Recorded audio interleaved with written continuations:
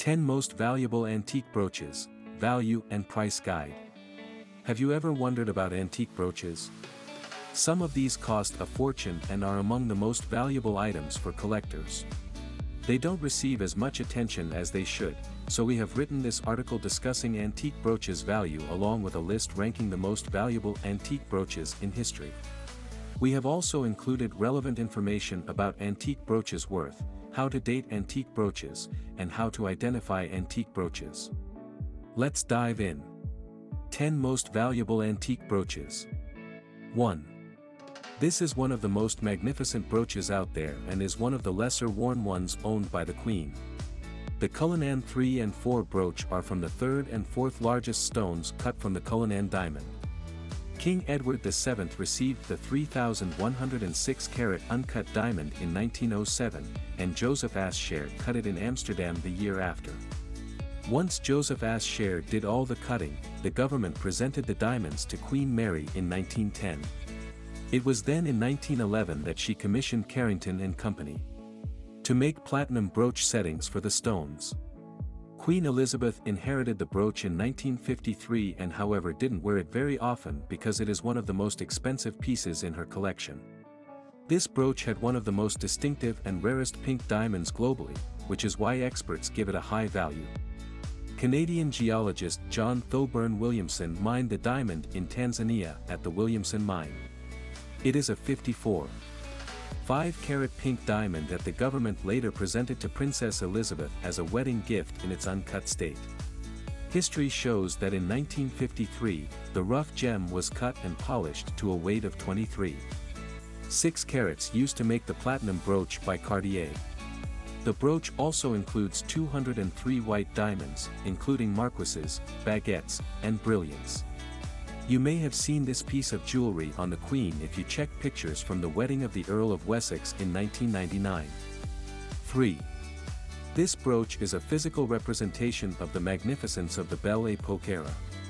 Solomon Barnado Joel gave Cartier 4 of his best diamonds, and the brooch was made to order for him in 1912.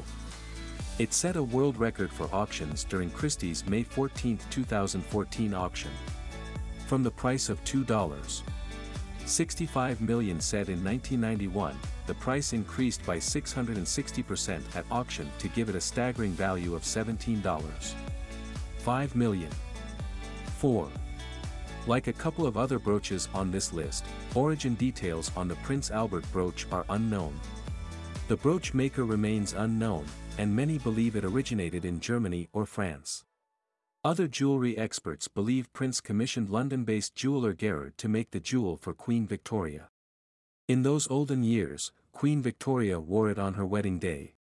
Since then, it has passed through generations starting from Queen Victoria to Princess Alexandra of Denmark, her son King Edward VII's wife. 5 generations of the royal family have worn the brooch, and today, Queen Elizabeth II owns it. 5. The Cullinan V brooch is from another stone cut from the famous Cullinan diamond featured on this list above. The Cullinan V is a heart-shaped diamond that weighs 18.8 carats, and Gerard used it to make different multi-purpose pieces in 1911 for other jewelry items. Queen Mary wore it on her crown for the 1937 coronation, and it was the center stone on her honeysuckle tiara for many occasions. In recent times, the Cullinan V diamond featured in a brooch setting. 6.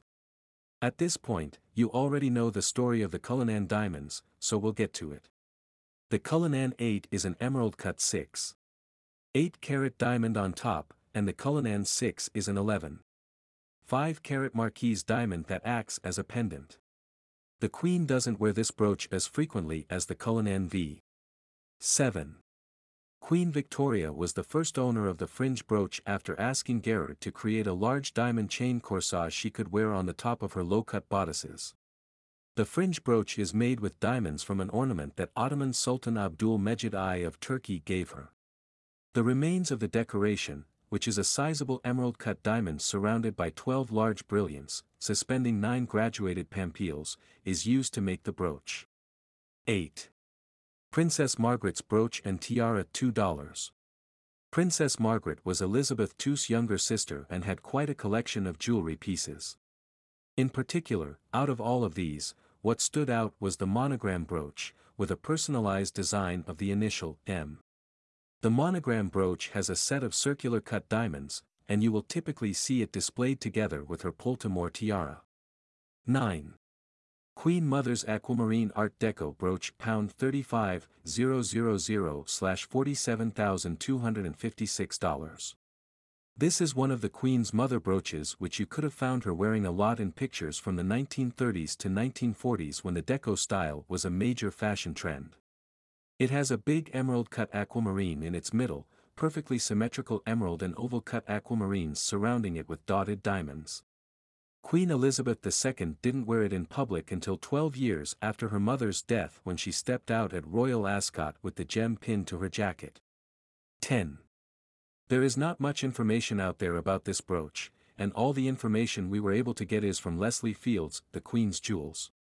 It reads, in 1981, the Queen was left a late Victorian diamond star brooch by Lady Jardine, which she has worn on many occasions.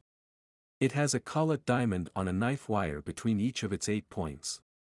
It is around $30,000, £20,900, around the same price as similar brooches. However, it is estimated to bring in 40 to 50 times if you place it in an auction because of its provenance. How to date antique brooches. Here are a couple of tips to help in identifying and dating antique brooches.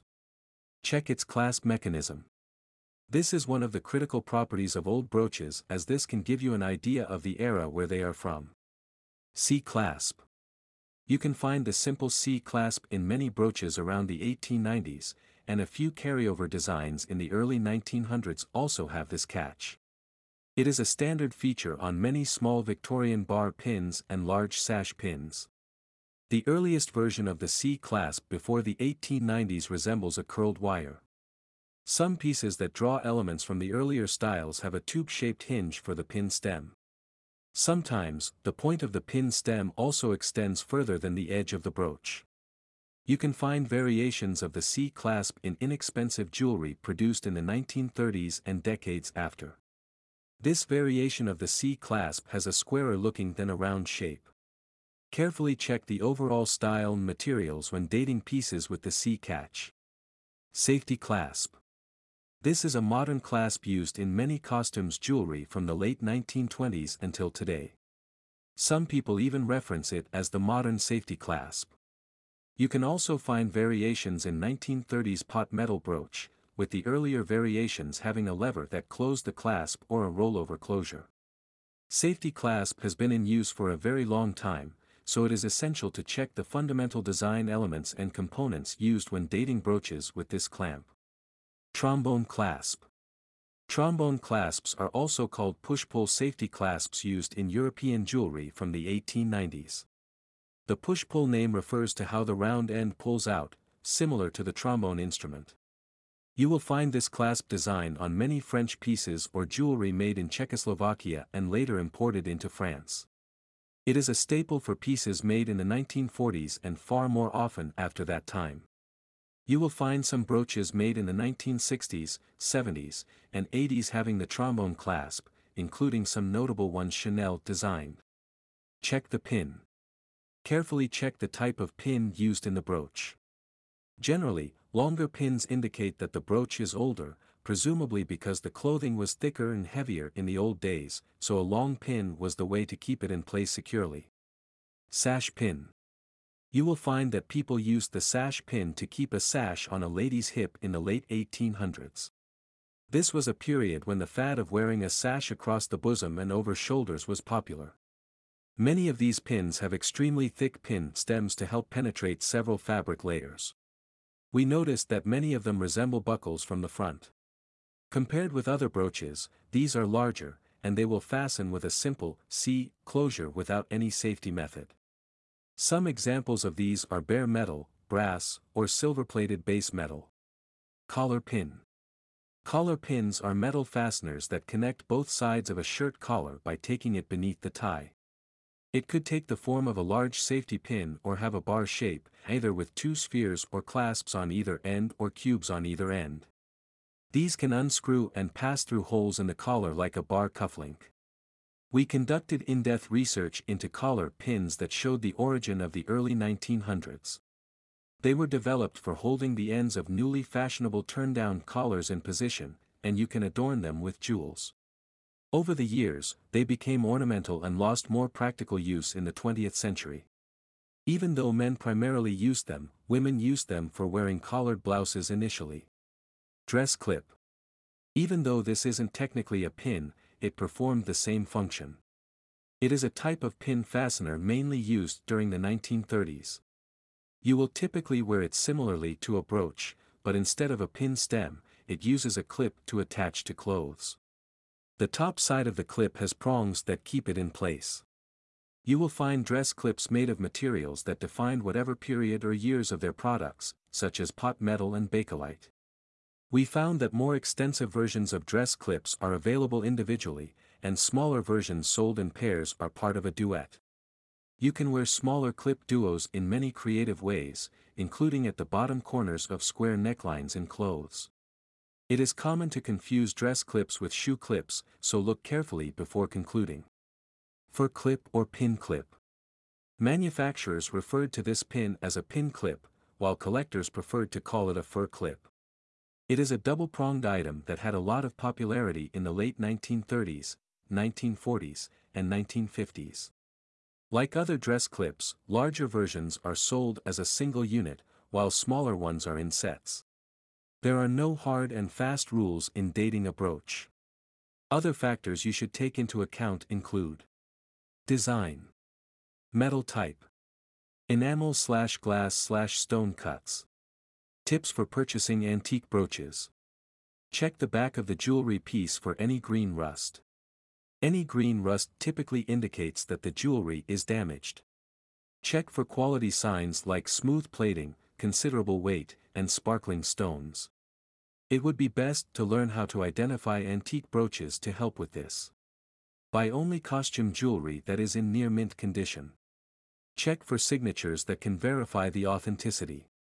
Stay away from terrible repairs like wrong stone replacements and less than perfect soldering. Check for red flags like missing stones, darkened rhinestones, worn plating, missing parts, and clasps that aren't functioning as they should. Guide for shopping for antique brooches. Use specific search keywords to narrow down your search. Check in the vintage and antique sections and use the keywords in your search terms. Read feedback and reviews to only buy from shops that have positive ratings. Go through their shipping and returns policies carefully before making a purchase. Check shops with positive reviews. Rebuy from shops or stores you have used previously that delivered excellent service. Conclusion. There you have it. You will observe that many of the brooches on this list have a relationship with the royals, which only adds to their value. If you have any questions about any of the brooches above, be sure to leave them in the comments section below.